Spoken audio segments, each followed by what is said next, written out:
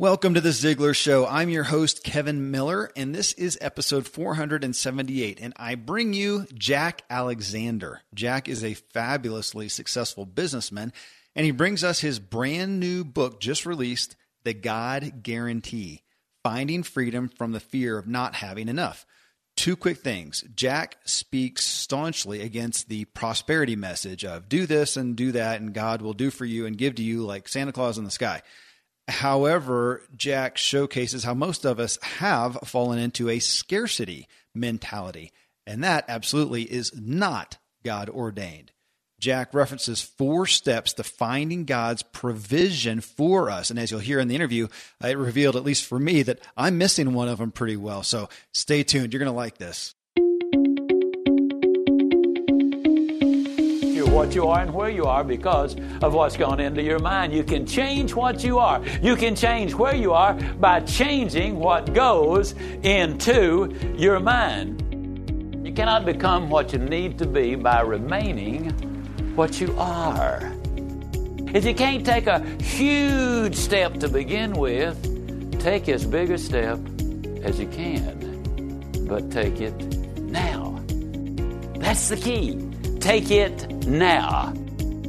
You can have everything in life you want if you'll just help enough other people get what they want. Today's a brand new day, and it's yours. This show is brought to you in part by Breather, who is making meeting and office space easy. Breather has beautiful, inspiring workspaces for your offsites, team meetings, client meetings, or even individual work. I'm a foodie and I enjoy learning about the process that brings great foods and beverages from idea to the table. And then I like tasting them and learning the nuances of what creates the most significant tastes, from coffee to cheese to distilled beverages. I did a tequila tasting in Mexico and recently bourbon. Heaven Hill bottled in bond bourbon really impressed me from the story to the taste. I grew up in Kentucky where horse racing and bourbon are famous, and I got introduced to Heaven Hill bottled in bond bourbon. It's produced by Heaven Hill Distillery, which has been and still remains family owned since 1935. And I'm impressed with the bourbon's ultra rich, smooth taste. And right on the bottle, it states that this bourbon is 7 years old, which is actually 3 times longer than what's required to be certified as bottled in bond. I feel with beverages, the longer the prep, the better the taste. Being a bottled in bond product means it must pass a list of 7 requirements that set the standard for this quality bourbon. So look for it at your local store. Heaven Hill reminds you to think wisely and drink wisely. When you need mealtime inspiration, it's worth shopping Kroger, where you'll find over 30,000 mouth-watering choices that excite your inner foodie. And no matter what tasty choice you make, you'll enjoy our everyday low prices, plus extra ways to save, like digital coupons worth over $600 each week. You can also save up to $1 off per gallon at the pump with fuel points. More savings and more inspiring flavors make shopping Kroger worth it every time. Kroger, fresh for everyone. Fuel restrictions apply. The best part, you only pay for the time you need, a month, a day, even just an hour. Breather is in LA, New York, San Francisco, Palo Alto, Boston, Chicago, DC, Toronto, Montreal, London, and they're growing. Even Google, Apple, and Facebook employees use Breather for their offsites and team meetings, and they already have gorgeous offices. Try Breather right now. You'll receive $100 off your first booking when you go to breather.com/Ziglar. That's $100 off your first booking when you go to breather.com/Ziglar.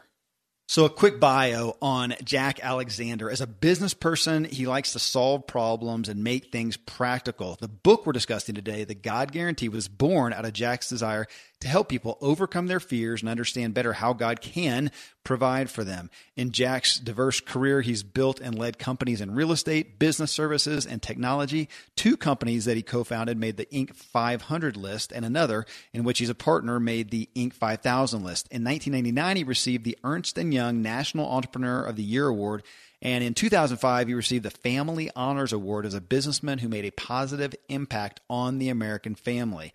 Currently, Jack is chairman and co-founder of a software firm called OnQ, which you can find at engageonq.com, as well as the Reimagine Group, a content company that makes high-quality media for the church market. And folks, you can buy the new book, The God Guarantee, anywhere. But if you go to thegodguarantee.com. You can get it for the same price, and you'll get access to an amazing new movie that Jack has done, plus some other resources. So I really encourage you, go to thegodguarantee.com.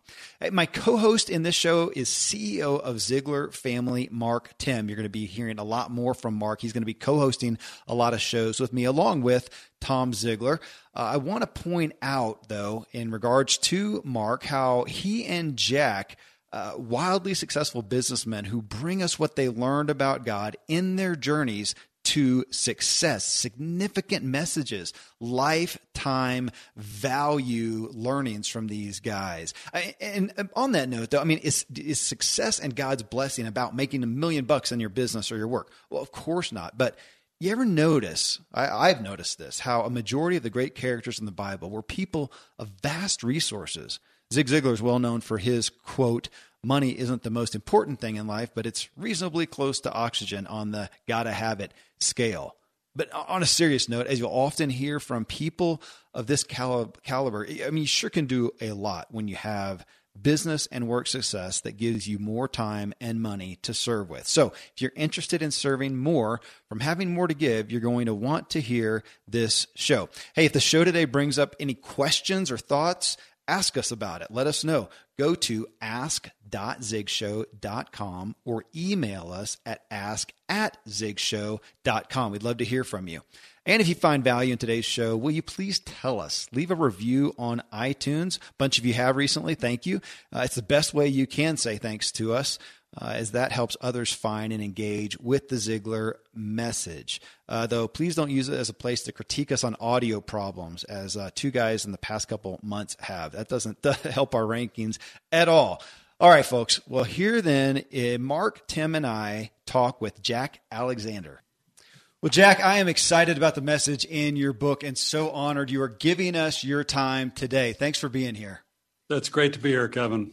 Well, you have been so successful in your business endeavors. You've been married 37 years. You got 3 grown sons, 5 grandchildren. Why write this book now? Is it more of a time just to share your personal experience in overcoming fear, or in response to the growing issues that you see people fall into in our culture today?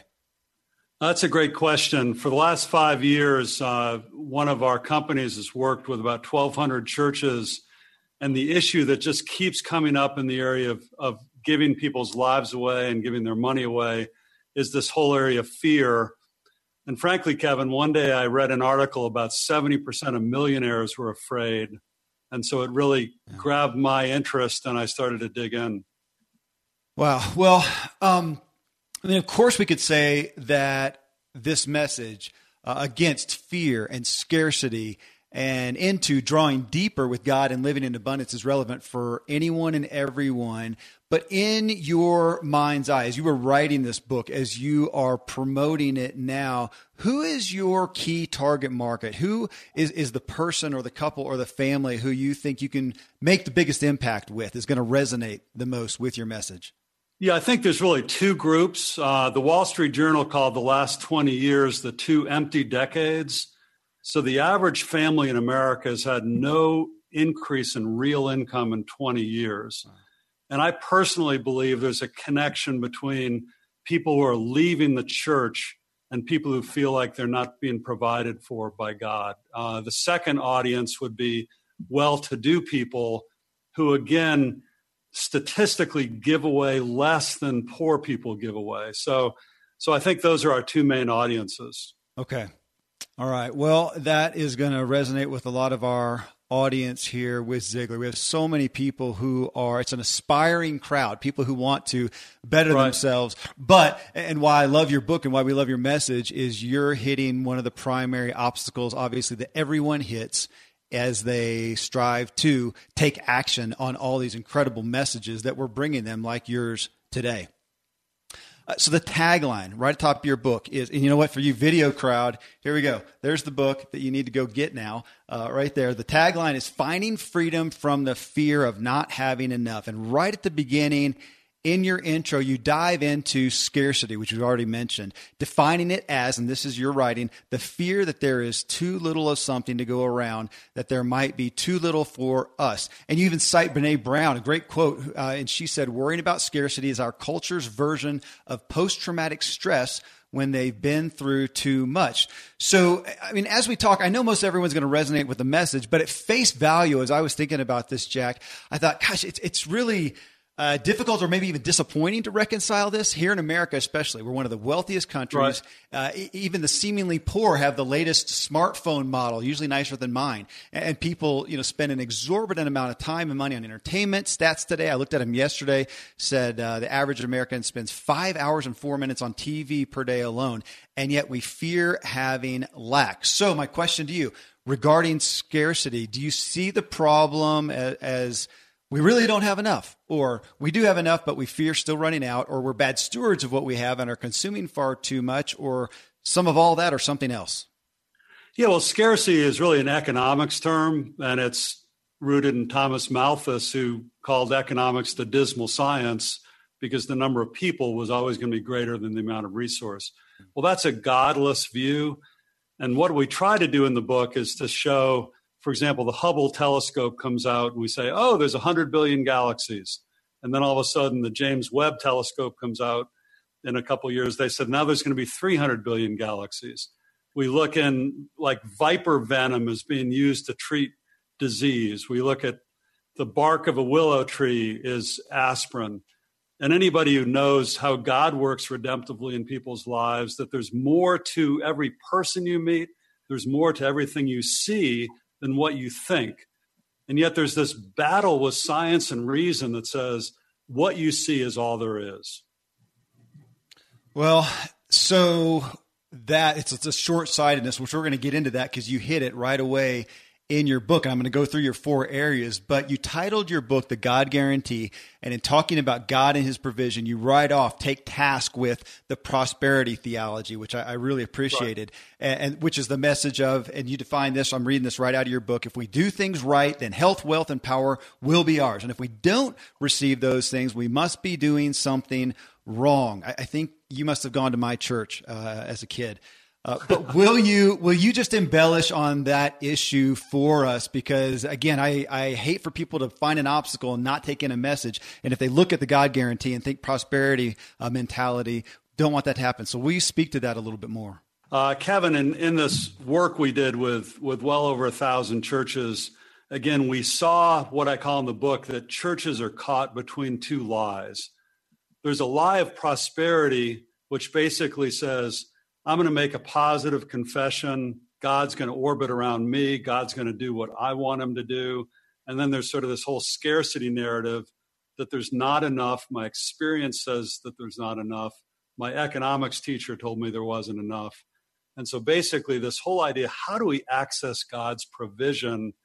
And then, of course, I came across God did something that he did 5 times in Scripture. Okay. Go ahead, Mark. I got to just jump in because, as a listener, I've been sitting here just taking in everything that you're saying, Jack, and I can relate to it. Specifically, I feel like a lot of listeners may be like me, where you talked about your demographic of being, somebody who feels like they're just kind of stuck, like they really haven't advanced the way they wanted to in their life. And it doesn't matter your socioeconomic situation. I think it could be a wide range that we feel that way.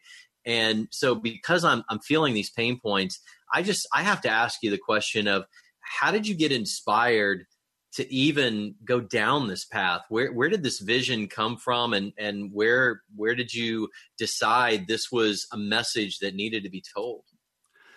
Well, I guess the biggest day of my life, Mark, was when I was 9 years old. My father died suddenly. And my family basically fell apart. And I sort of entered this long journey. I say that fear moved into our house and never moved out. And basically scarcity, my stepfather came in. There was just never enough. He lost his job. And so basically that was what I grew up with. And then I became a Christian and I knew there had to be more. So undergirding this story is very much my story and my journey of God taking me through this process. And then I discovered these 5 instances where God provided spiritually, relationally, and practically for people. And just a light bulb went on saying, wow, there's something transcendent here. And I think what I heard you say too, and I get a chance to work with a lot of families. I've coached a lot of families. And one thing I found, Jack, is that it doesn't matter kind of where you came from, rural or urban, poor or wealthy. This fear is in all of us. And I don't know as though social media and technology has really helped. In fact, I think it's exacerbated a little bit because we look online and it looks like everybody has something and we don't. Everybody has it together and we don't. And so, I'm getting the sense of what you're saying is that this is something you're finding that is in all of us. Yeah, I was in a small group, and in one of our meetings, a guy showed up and he said his father-in-law is a billionaire, and in the crash, he lost hundreds of millions of dollars. And he said he literally was not able to give $1 away. And he was still worth hundreds of millions of dollars. And he just froze up. I got an email today from one of the biggest Christian financial planning firms. He was talking about a family with an $80 million net worth that was just stuck. They think they need more. It's interesting in this UBS study that the average family, whatever people had, they felt like they needed twice as much. I just wanted to camp out there for a second, Kevin, and thank you for letting me do that, because I think that's what I'm hearing, and I know my family has had that same feeling, my kids, and so I don't think it matters where you're at. I think we all are sharing and we're drinking from this same pail that we don't have enough, that we need more, and that word more varies from family to family. It's a different definition, but it's still the same word. We still feel like we need more. And I don't think until you started talking about this, I saw it as big of a problem as what it really is, because in the pursuit of more, it's robbing us of today, really. I think that's a great point. I literally think that Tim Keller in his foreword says that the opposite of love isn't hate, it's fear. And for the God who says over 100 times to fear not, I think it literally breaks the heart of God. Okay, well, I'm going to follow your line here, Mark, because I had a discussion a couple days ago, and I don't remember what precipitated it, but we were talking, a good friend of mine, we were talking about just the dichotomy that we often get from our God in heaven of one thing in one area and one thing in another. So we have the story, of course, of Moses and the Israelites and their daily manna coming down daily. They could not collect it. They could not keep it for the next day. If they did, I think it turned into maggots. It was what a lesson, because he could have let them do that. Hey, I'm going to make it do that. Fill some baskets. You guys will be good for the week. But he made them stick with just the daily manna. Now, and we have other, of course, specific areas of Scripture that are calling us to wisdom and filling the silos and preparing for the famine. And it doesn't leave us with a black and white, does it? Well, I think there's a general principle that, for example, Jesus, the first temptation that Satan approached Jesus with was to provide for himself. He said, if you are the Son of God, turn these stones into bread. He basically commanded him. And if you look at the Lord's Prayer, the first thing Jesus says to ask for, he says, give us this day our daily bread. So I think God is jealous. He's our Father. He wants to be our provider. But what percentage of Christians, if you really put their backs up against the wall and say, do you feel like it's God's responsibility to provide for you, or do you think it's fundamentally yours? I think they would, if they were honest, they would say, it's my responsibility. Well, yeah, I would, of course, I would say one thing, and I'm afraid a videotape of my actions would show something different. Well, you mentioned something that caught my attention just in the aspect of this prosperity mentality and God orbiting around us as opposed to us around him, which I love that perspective. And yet also, though, bringing up the issue of, is he actually paying close attention to us? And I thought, I think my psyche thinks that if there's a catastrophe, which I've had in my life, Mark, you just had a child in a car wreck that with the car showed that they should not have survived, that yes, he's going to be there. And I think we generally think that.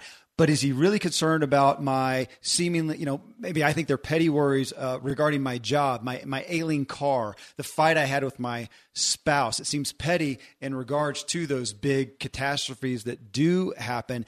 And so in this, on one hand, it seems like you're saying, it's preposterous to think of God orbiting around us, and yet drawing us to the scriptural truth of, yet he is paying attention. We must, I'm asking that, I think you're telling us that we must understand that he is paying attention and cares about the little stuff.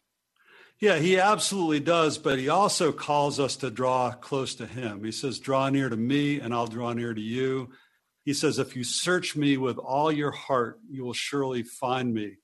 He says that I'm a rewarder of those who diligently seek me. So what we're trying to show in the book is that this 4-step pattern is he draws near to us, we draw near to him. And in that way, I think God, it reminds me more of women, that with women, you need to draw them out. He said it's to the glory of God to conceal a matter. And so sometimes God conceals things, and he wants us, and that creates an intimacy when we draw near to him, when we seek him. And that's part of this pattern of provision that he gives us, is this continual process that a good marriage would have, or a good relationship has, that you continue to draw close to one another. Most of today, you will be indoors, likely your home or your office. I am as well. Even with my treks out into the woods, I spend a lot of time inside. And we're going to take about 20,000 breaths. According to the EPA, the indoor air is 2 to 5 times more polluted than the outdoor air, sometimes up to 100 times more polluted. At my studio, we have heat being forced through old ducts. I walk on carpet full of years of junk. No idea what's floating in the air that I'm taking constant gulps of. The solution is an air purifier, and Air Doctor is just the best. Air Doctor filters out 99.99% of dangerous contaminants and allergens such as pollen, pet dander, dust mites, mold, bacteria, viruses. They do it so your lungs don't have to. Air Doctor comes with a 30-day money-back guarantee, so if you don't love it, just send it back for a refund minus shipping. Go to airdoctorpro.com and use promo code Kevin, and depending on the model, you'll receive up to 39% off or up to $300 off. Exclusive to podcast customers, you will also receive a free 3-year warranty on any unit, which is an additional $84 value. So to get this special offer, go to airdoctorpro.com. Use promo code Kevin. airdoctorpro.com, promo code Kevin. Thankfully, the days of building a business website, then having this massive endeavor to integrate an online store are gone. Today, Shopify has fixed all that. I had one business where we actually built the entire website on Shopify's platform. So whether you're just starting out or you're selling $1 million of product already, Shopify is just the industry leader. It works the same for physical products or online and digital, and Shopify is just hands down the best out there. Most importantly, Shopify helps you turn browsers into buyers with the internet's best converting checkout. It's 36% better on average compared to other leading commerce platforms. Getting people to buy is not that hard, at least to the buying point, but getting them to actually give their payment info is, and Shopify is king in that department. They also have top tier customer service, which I think is critical. You can sign up for a $1 per month trial period at shopify.com/Kevin. That's all lowercase. Go to shopify.com/Kevin to grow your business no matter what stage you're in. Shopify.com/Kevin. Friends, I'm pretty candid about my lack of financial prowess. Money and numbers are fairly Greek to me, so I need a lot of guidance. One of my closest friends is a wildly successful wealth manager, and I'm working on some financial literacy and just continually seeking guidance. So I ask you to check out yahoofinance.com. Nobody knows it all, and Yahoo Finance is an incredible resource for the rookies like me or the seasoned investors. Before my dad passed away recently, Dave Ramsey and his wife Sharon flew down to visit. We all got to spend a day together, and I was at yahoofinance.com just now. I saw multiple news flashes from Dave and other people that you respect, and they're hitting so many of the hottest areas in finance today. So it's a place to get a snapshot of all aspects of your financial interests, and if you have them, your portfolios.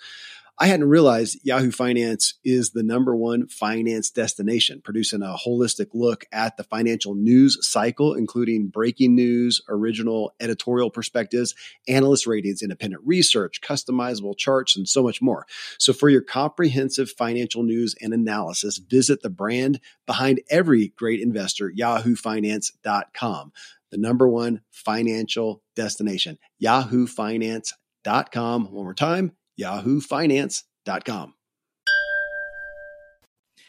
I want to jump in here because what I'm hearing through all of this, and I was smiling earlier, and I know the listeners can't see the smile, but I am, because here's what I'm hearing is that we're stuck in this mentality of wanting more, but the cool thing is that I think God wants more for us too. It's just our mores don't line up.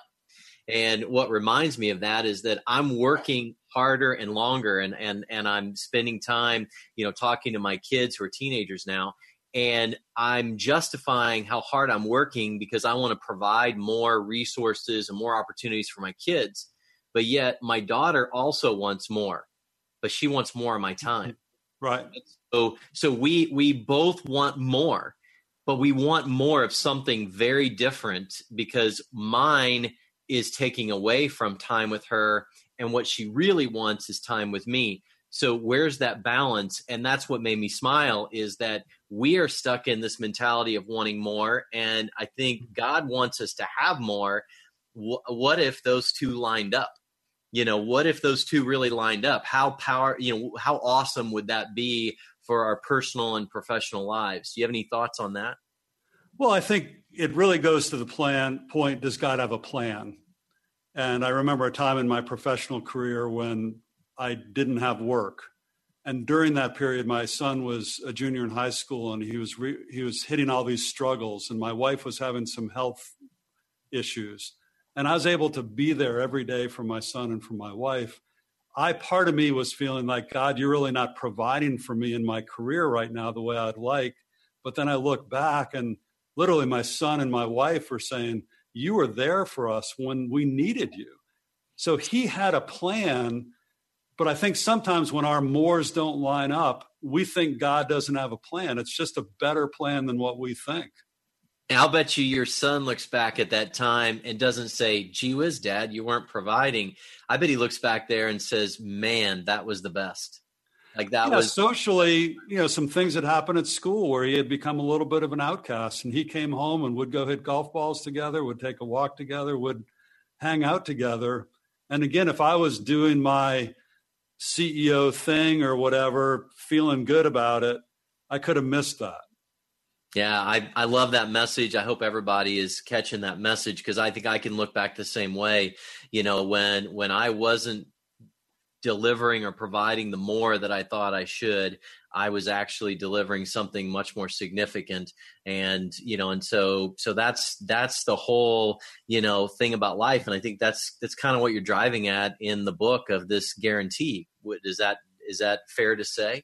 Yeah. When people ask me about the book, I tell them a story. And if people are married, I say, imagine taking a list of 10 things to your wife or husband and saying, I would really like you to do these things for me in the coming week to prove that you love me. Everybody immediately gets a big smile on their face and says, that would never work. And because what works is you go into your spouse and saying, what do you have going on this week? How can I serve you? How can I love you? You'll draw near to them. But how many people go to God, they read some scripture, and then they say, God, I've got this list of 10 things I need you to do to prove you love me. And then Jesus points at the cross and says, I've already proven how much I love you. And just hang with me, trust me, submit yourself to me, follow my plan. It's for your good. Well, there I had a list all written out for my wife. I'm going to have to throw away now, guys. You totally ruined it for me. So getting into your 4 key areas, Jack, you retell the story that is shared in all 4 Gospels, and you point that out, of Jesus feeding the crowd of many thousands with 5 loaves of bread and 2 fish.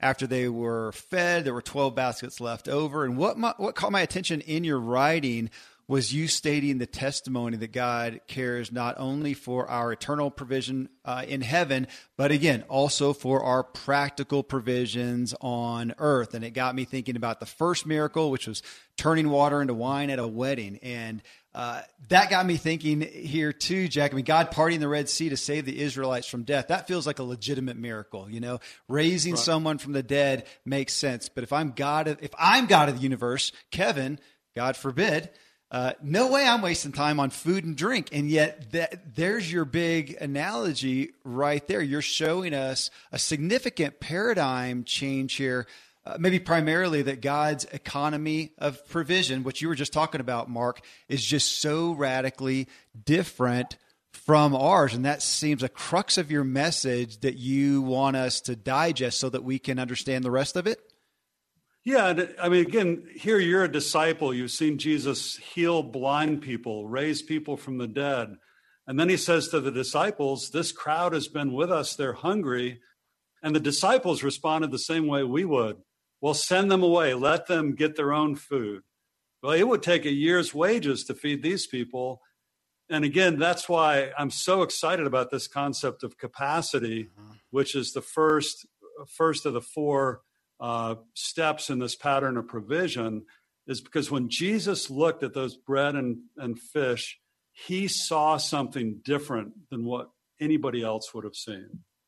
Okay, well, hey, we can dive in. Well, you know what? I actually had one thing I wanted to pull out before we dive in there, and I'm going to ask you to answer it.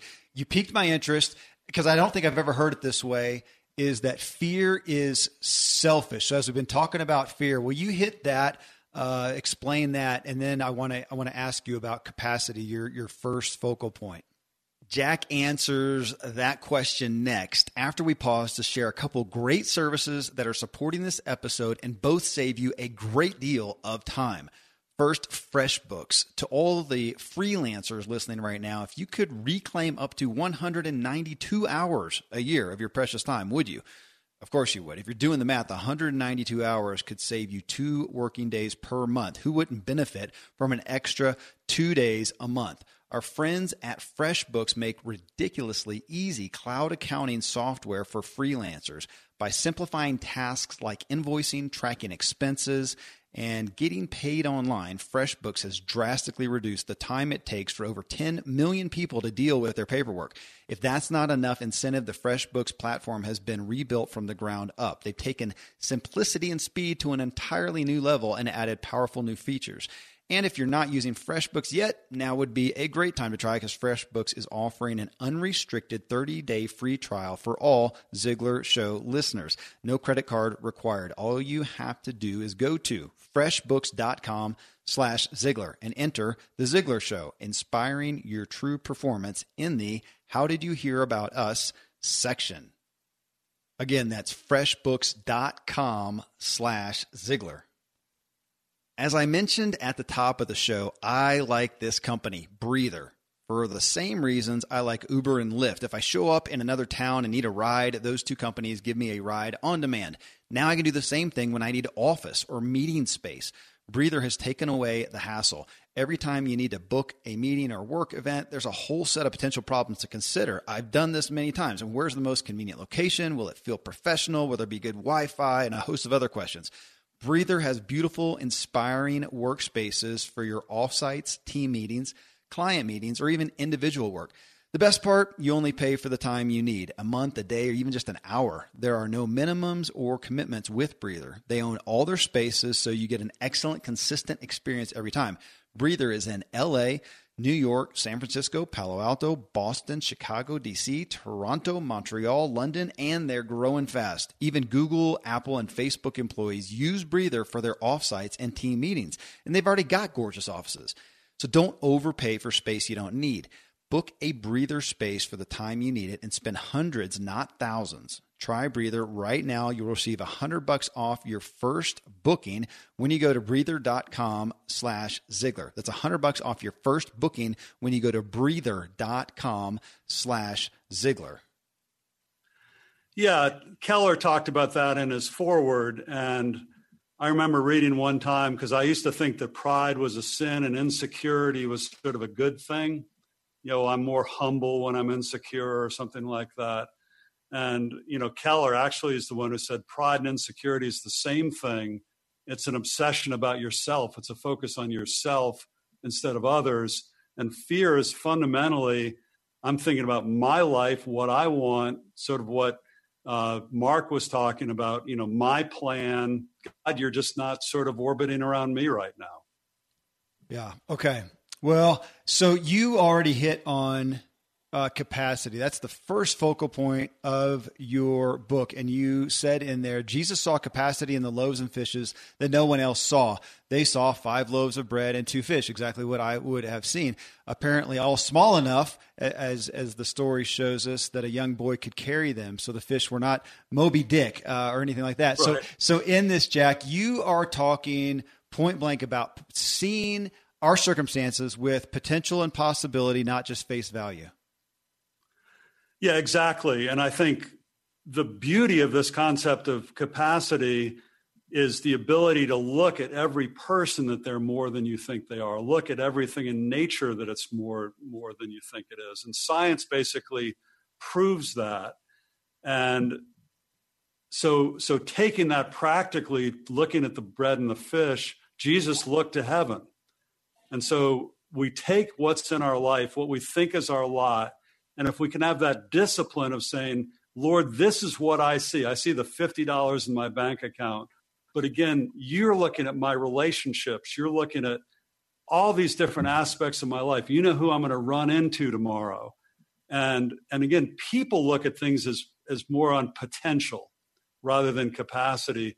Potential saying, what can I be? Potential saying, what can I have? Capacity is basically saying, it's solving for what I can be or have, but it's also solving for God's kingdom.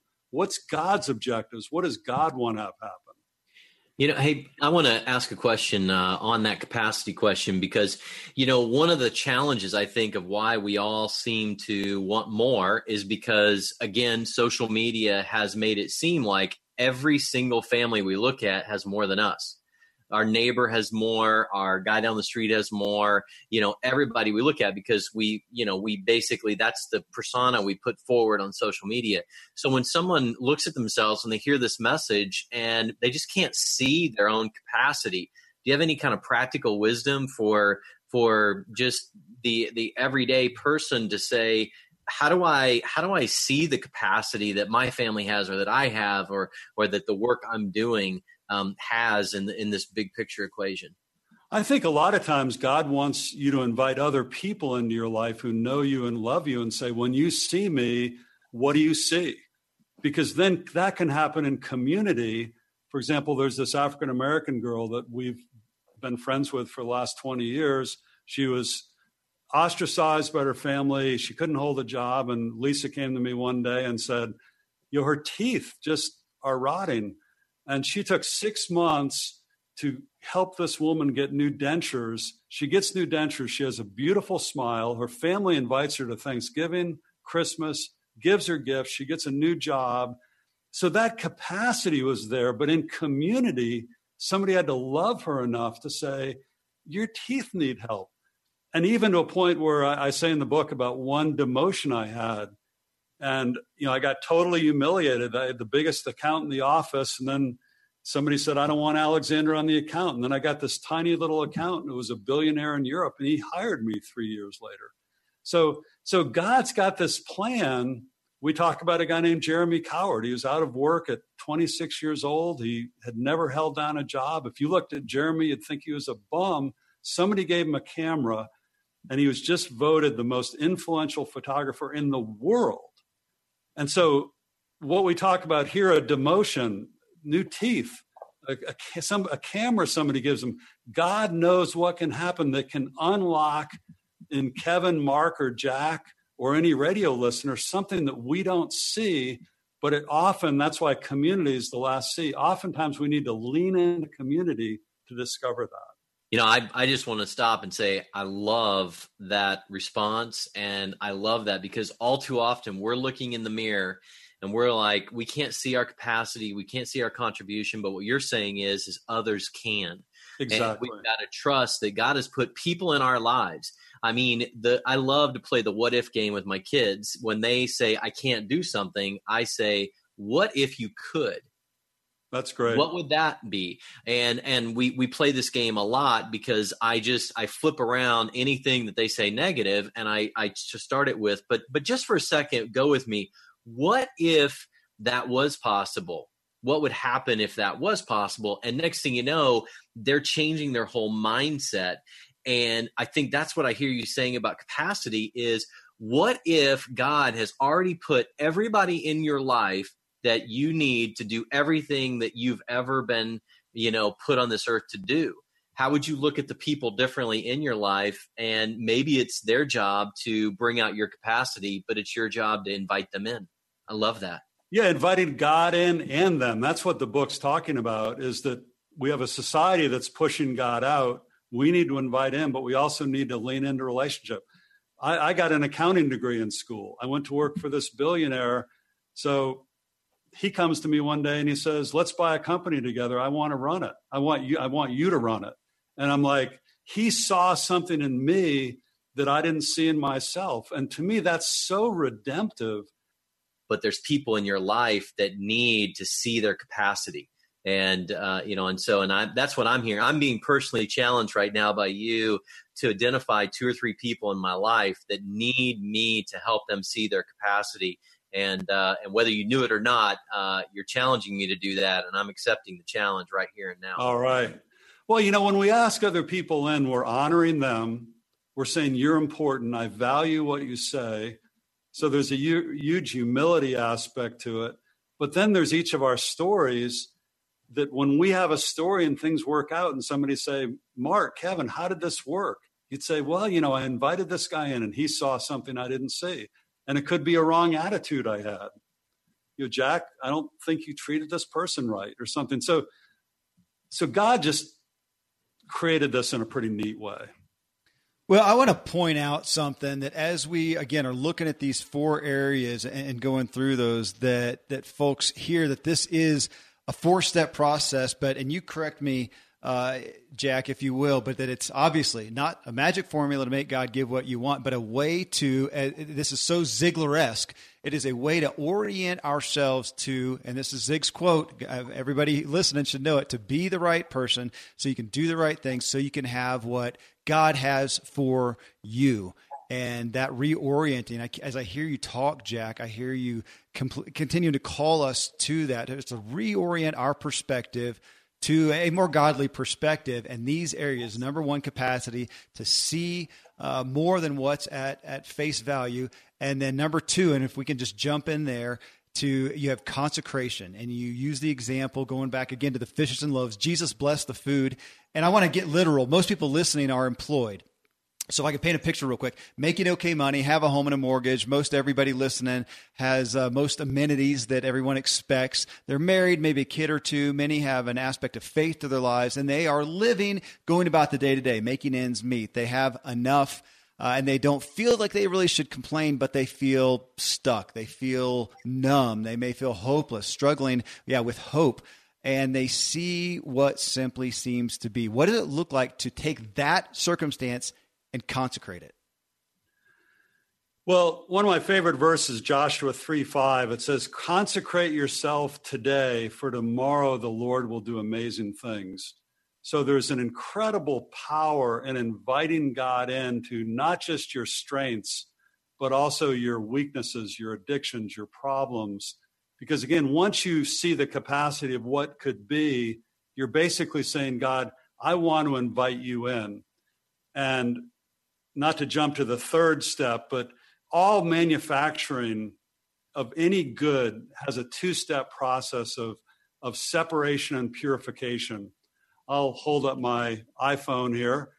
And, if I said silica is the second most common element on Earth, and if you're walking on the beach, that's silica, that's sand. But when you separate out the silica from the other stuff in the beach sand, and then you put it in an oven at 2,000 degrees centigrade, it becomes silicon, which becomes the brains of this. So as we get into these 4 C's, to really realize that any raw material, anything we use on a daily basis, any plant-based product, any petroleum-based product, it goes on, has gone through this two-step process of separation and purification, which is really what consecration and challenges are in God's pattern of provision. So you're asking us really to take, again, that average perspective that I laid out there and give it a lot more gravity than we tend to. Yeah, I think so. And just a comment about this pattern of provision. It's the feeding of the 5,000. It's the feeding of the 4,000. It's communion. It's the Emmaus Road. It's Acts 27 when Paul's ship is going down. Every single one of these 5 cases, that God follows the same pattern to provide safety, to provide spiritual nourishment, to provide deeper relationship with him, to provide practically. So I really think there's something transcendent about these 4 steps. You're right, it's not a formula, but I do think it's a pattern of how God works with people. Okay, challenges is number 3, and you use the analogy that Jesus broke the bread and the fish after blessing them, and from that you say he often breaks us, but you say being broken can, again, use that word, reorient us and help us gain perspective. So back to my analogy before, in that average life story that is going okay, we do get laid off. We have a marriage relationship in jeopardy. Some challenge comes up with a child. And now, before we talk about really what you outline in your book and how we utilize that to overcome and grow, it seems I'm going to ask you to also help reconcile, let's say in the instance of a marriage in jeopardy, it's hard to accept that God intentionally reached out and broke that like he did the bread and the fish. So address that first, because I know a lot of people get stuck right there, and we're trying to help them take action on this, so they're going to get stuck on, wait a minute, so when I am broken, when that job happened, you're trying to get me to understand that God did that. That's a big issue. Yeah, well, I think that there's a song that says God orders and provides. And I think when we invite him in, there's a new sheriff in town. And he might see something in that marriage that's not healthy. He might see a pride from that employment. He sees things that we don't see. And so part of his provision is to reorient things. It's to restructure things, that he's moving around the pieces. And again, the Natasha getting new teeth was reorienting things, me getting demoted in my job or getting a setback in my job, me losing my father when I was 9 years old. And I've had a ministry to 3,000 widows in India for the last 10 years. It just wouldn't have happened without that tragic thing happening in my life. So Satan shows up when the challenges come because he'll say, God's not in control. God doesn't love you. And there isn't something redemptive that can come out of this. I want to jump in on this challenges because I think it's so powerful, and it's something that I've had to really wrestle with in my own life. And that is, in your book, you actually share, I don't want to say several, but you share a lot of personal examples of challenges you've had. But I'd say I'd go a step further, and I'm going to use the word failure. That there were some times where you identified yourself as having failed, and then you learned from that, and because you failed, then success came. Can you give an example of that, or 1 or 2 examples of where you've seen yourself literally reach the point where you felt either that you had failed, but then how that ended up becoming the success? I can see a lot of instances in my life and my career where God brings me to a point of weakness. So, for example, in my early reviews, they said, well, Jack, you're not the best people manager in the world. You're just not a strong people manager. And so then God brings me to this people company to end up buying with this partner of mine. And before I know it, we have 500 people, then 1,000 people, then 5,000 people. And I've seen in my career, because I think I'm going to fail, I get in meetings with people and say, well, how Mark, would you handle this? What do you think we should do? You know, that very weakness and sort of tendency to think I'm going to fail here will actually have me draw other people out, get them to contribute. And then people are saying, we think you're a pretty good leader. And really the root of that was maybe a fear of failure or something that I fundamentally thought was a weakness. Same thing in technology. I'm not strong in technology. I've been chairman or CEO of 5 different technology companies right now. I don't really know how that happened. All I know is in every one of those companies, I get with these technical people, I tell them I need their help, and we dream together. And when things are successful, I go back to them and say, we would never be here without you. And I know in my life, I'm an entrepreneur and I have failed many times, but I look back and realize that it was those failures that created the learning for me to know what to do next. And so now as I embark on different ventures, I go into it knowing there's likely going to be a failure so that I don't have that fear of failure. I kind of know it's going to happen.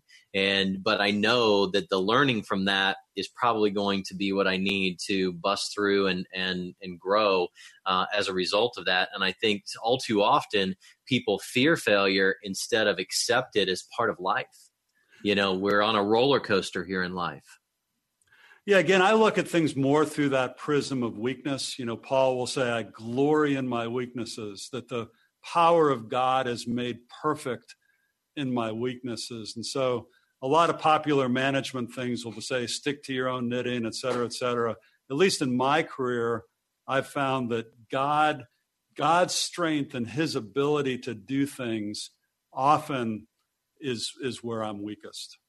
Well, and this piece on challenge, Mark, you just said it. My next question for Jack was exactly what you just said a second ago, that in this aspect of challenge, and the third point here, that Jack, you seem to be calling us to, just what you said, Mark, to expect that the challenge is going to come, and then to, from that, seek how can I grow, what can be gained from what has happened. Yes?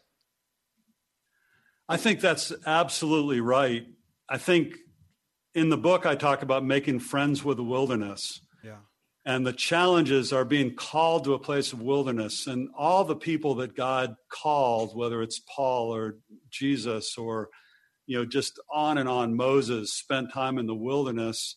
And if you really believe that when we bear one another's burdens, we fulfill the law of Christ, we're either in the wilderness, or if God's using us as a Christian, we're entering other people's wilderness.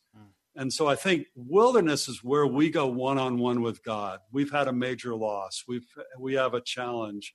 And we say, God, what are you trying to show me? How are you trying to reorder and reorient my life right now? And to me, there's an intimacy to that. And I talk in the book about my sort of idolatry of the marketplace, because oftentimes we look at the marketplace as our security rather than actually the wilderness is where God can totally change the variables and change the direction and the course of our lives. Well, that aspect of making friends with the wilderness, again, you have done a masterful job of paradigm shifting throughout the book. And that's one of them. So the fourth one here is community, which you talked about already in regards to your friend Natasha's teeth. And you cite in the book community, you cite the crowd Jesus fed and say authentic provision happens when we form communities that represent the body of Christ through serving one another. Jesus meets us as we let go of our own desires and selfishness and instead focus on how to love the people in our lives, even those who seem unlovable. And you land on the necessity of seeing our role as God sees it. So again, back to my little analogy of life. With family and challenges, you're calling me now to look not just at the issue and circumstances and myself, right, but elevate my role and responsibility in regards to those around me, family, friends, coworkers. Am I getting the gist here? Yeah, exactly. I mean, sometimes when you go through challenges, something is broken, a bomb's going off, and the whole issue is, I say, what's left in your life after the challenges, and you need to lean into that.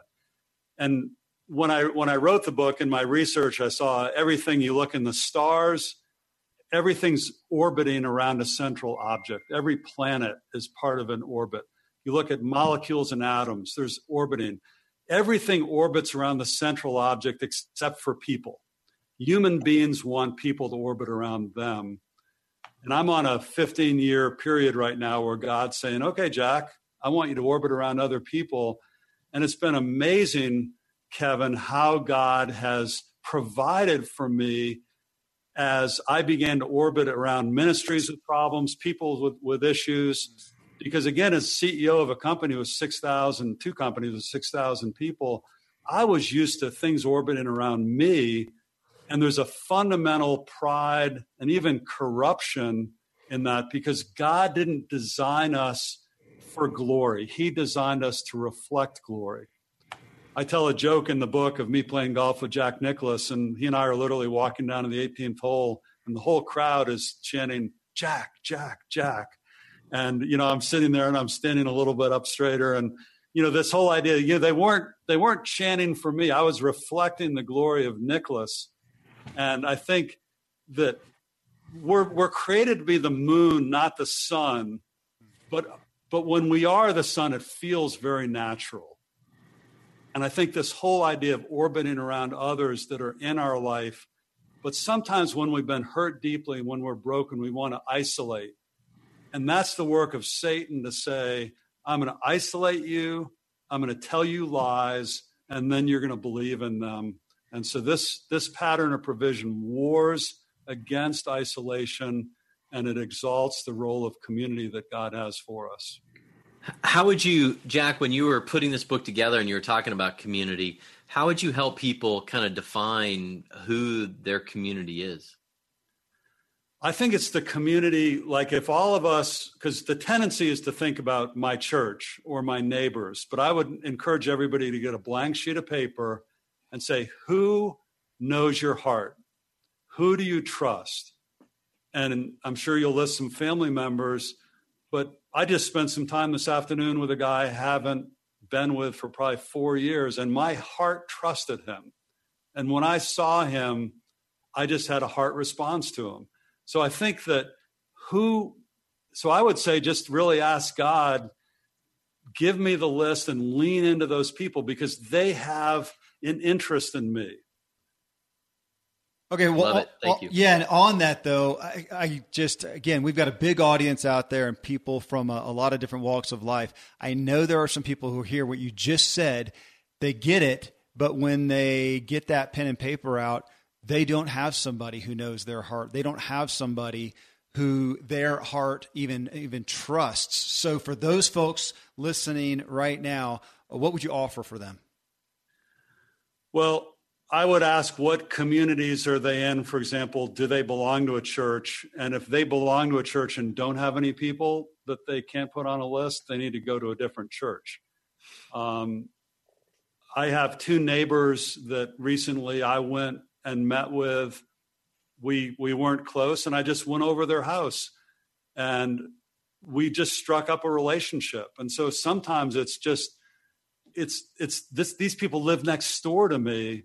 And so I think proximity as well as wisdom, again, if you don't have those people in your life and you know it's God's will that you be in community, then part of it is maybe you need to take some initiative and even go to people you respect that you're not close to, ask them what communities they're in.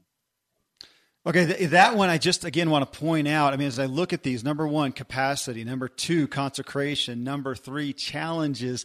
Those are things that I can, in a lot of ways, take action on in and of myself. Your last one, though, community, just as you talked about, is going to cause a lot of people to have to take initiative. It's not one that is as much in their control. Obviously, they can go forth and do something. This is going to cause some reliance on other people and bonding with them. Do you find in these areas, is that one sometimes, well, I'll just ask you, where is the one that you find people are most challenged with? I think it's community. I think you're right on target, Kevin, because the 4 steps, I've got a term in the end of the book called cruciform generosity. And if you look at the first 3 steps, they break us down. Capacity, I'm looking for something, for God to do something that I don't see. Consecration, I realize that he needs to be in charge. I need to invite him in. That humbles me. Challenges break my heart. I'm now at a point of breaking down. By the time I get to the horizontal part of the cross community, I'm broken down. And so I'm more apt to go to a group and saying, Kevin, just tell me about yourself.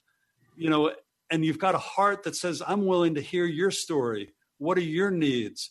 I think going into community without being broken down, we're having a tendency to go in and saying, I went in with these needs. People didn't ask me enough questions. They didn't care about me, and I was totally unfulfilled. And the reason is because they weren't broken down. So I think God in his wisdom in this 4-step pattern breaks us down before we lean into community.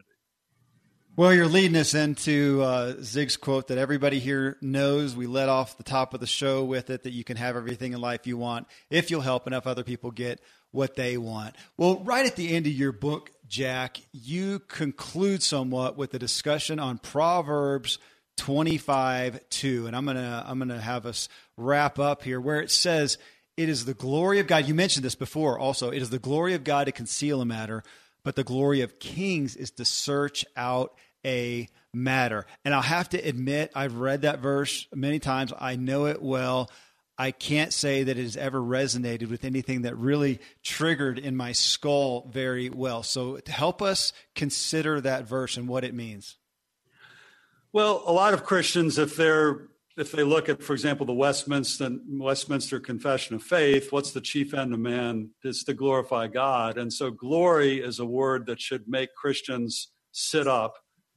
And so I was fascinated with this verse where it says it's to God's glory to conceal things and to hide things. And at the first response, it seems like, okay, this is a divine game of hide and seek. This isn't exactly how I pictured God hiding things from me.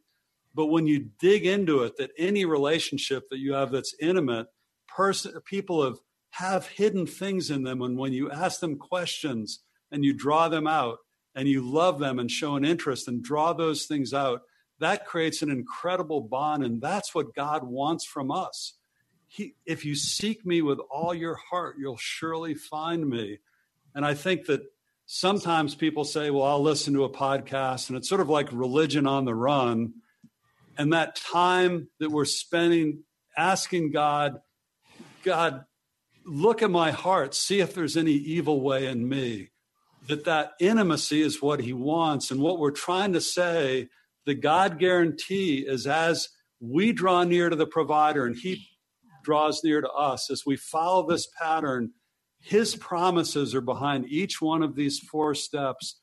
And the provider of the universe will meet our needs as we walk with him. Well, great place for us to land. And folks, again, I want to draw you to the God Guarantee. That's Jack's website there. Obviously, getting the book is paramount, but you'll see, I think it's the second tab up at the top of his website. You'll see course. He has a course there that's profound. So if you will go there, check it out, get engaged with him there.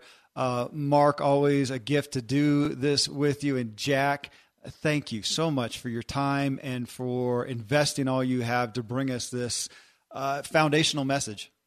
Well, thank you so much. I mean, I think spiritual formation is the key to the Christian life. And, I think God gives us these patterns for a reason. And you guys have been great. And I've really enjoyed this. Thank you, Jack. Appreciate you very much. Thank you God so bless you much. both. Take care.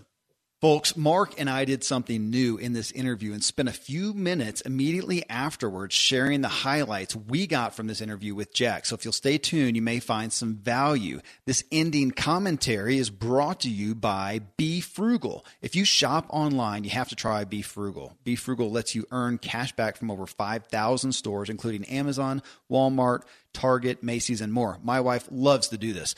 Simply find the online store you want to shop, click the link on BeFrugal.com to activate cash back and complete your purchase. You can earn up to 40% cash back on your purchase. Plus, if you have any questions, BeFrugal's team of U.S.-based specialists are there to help. Visit BeFrugal.com/Ziglar and get a $10 bonus when you join for free. All right, Mark. Well, I just feel like I got to sit at the feet of a master and learn, and it's got my head reeling on a couple things. What about you? Yeah, without a doubt. I know Jack has achieved a lot of personal success in his life as a businessman, as a father. But what I think we fail to realize is that just how basic the epiphany, the tipping point for some people can be. And, he literally took a couple iconic stories from the Bible that if you've been around faith, have heard of, and really knew them and had heard them, the feeding of the 5,000 from the loaves and the fish and the breaking of the bread, but yet he used the simplicity of that to unpack it and turn it on its head and say, this could be the difference maker. This is how powerful this can be. And, specifically what spoke to me the most was the area of capacity, that we have capacity that we're just leaving on the table. Like we're just, we're not seeing. And then we can sit there and just focus on it till smoke's coming out our ears. But the reality is we may need to draw on others around us to help us see that capacity and unlock that capacity. So, I just love the simplicity of it, and yet the powerful that comes from the simplicity. And that's one of the things I took away from Jack is that we overcomplicate so many things, and especially this idea of fear and of more and of scarcity. And when we break it down, man, it can be the difference maker. Absolutely. And it's great. Capacity stuck out to you. I got to admit it was the consecration that did for me. Not that I don't, take the mornings and seek to renew my mind and to be listening to God daily and to be following him, but to take a specific issue and to not just take action and go after it like I tend to do, but to stop. Consecrate this. This is valuable. This is meaningful. God is in this moment. That is one that, again, not just like we talked about, not to make this some formula. If I do this, then the moons will align. But be present and renew my mind, reorient. That word came up so many times, reorient, which again is classic Zig Ziglar of changing, rewiring our mind for better. So how cool was it though? Consecration sounds like a complicated word, a scary word. Avoid this word, but he distilled it down to a 2-step process: separate and then heat it up. And isn't that, when I look at that now, I'll never be afraid of consecration. In fact, I'll be drawn to it. Separate it and then heat it up and see what happens. Absolutely, man. That feels doable, because otherwise consecration sounds like something where I summon it and the angels sing and it's something very holy. I have to have a robe on maybe. So, man, what an honor to do that. Well, folks, thank you for tuning in with us. If you got value from this or have a question, let us know at ask.zigshow.com or ask@zigshow.com, and do us a big favor if you would. I'm asking, go to iTunes, leave us a rating or review. You're welcome to even mention this show and the value that it provided to you. Thanks for walking with us as we inspire our true performance together.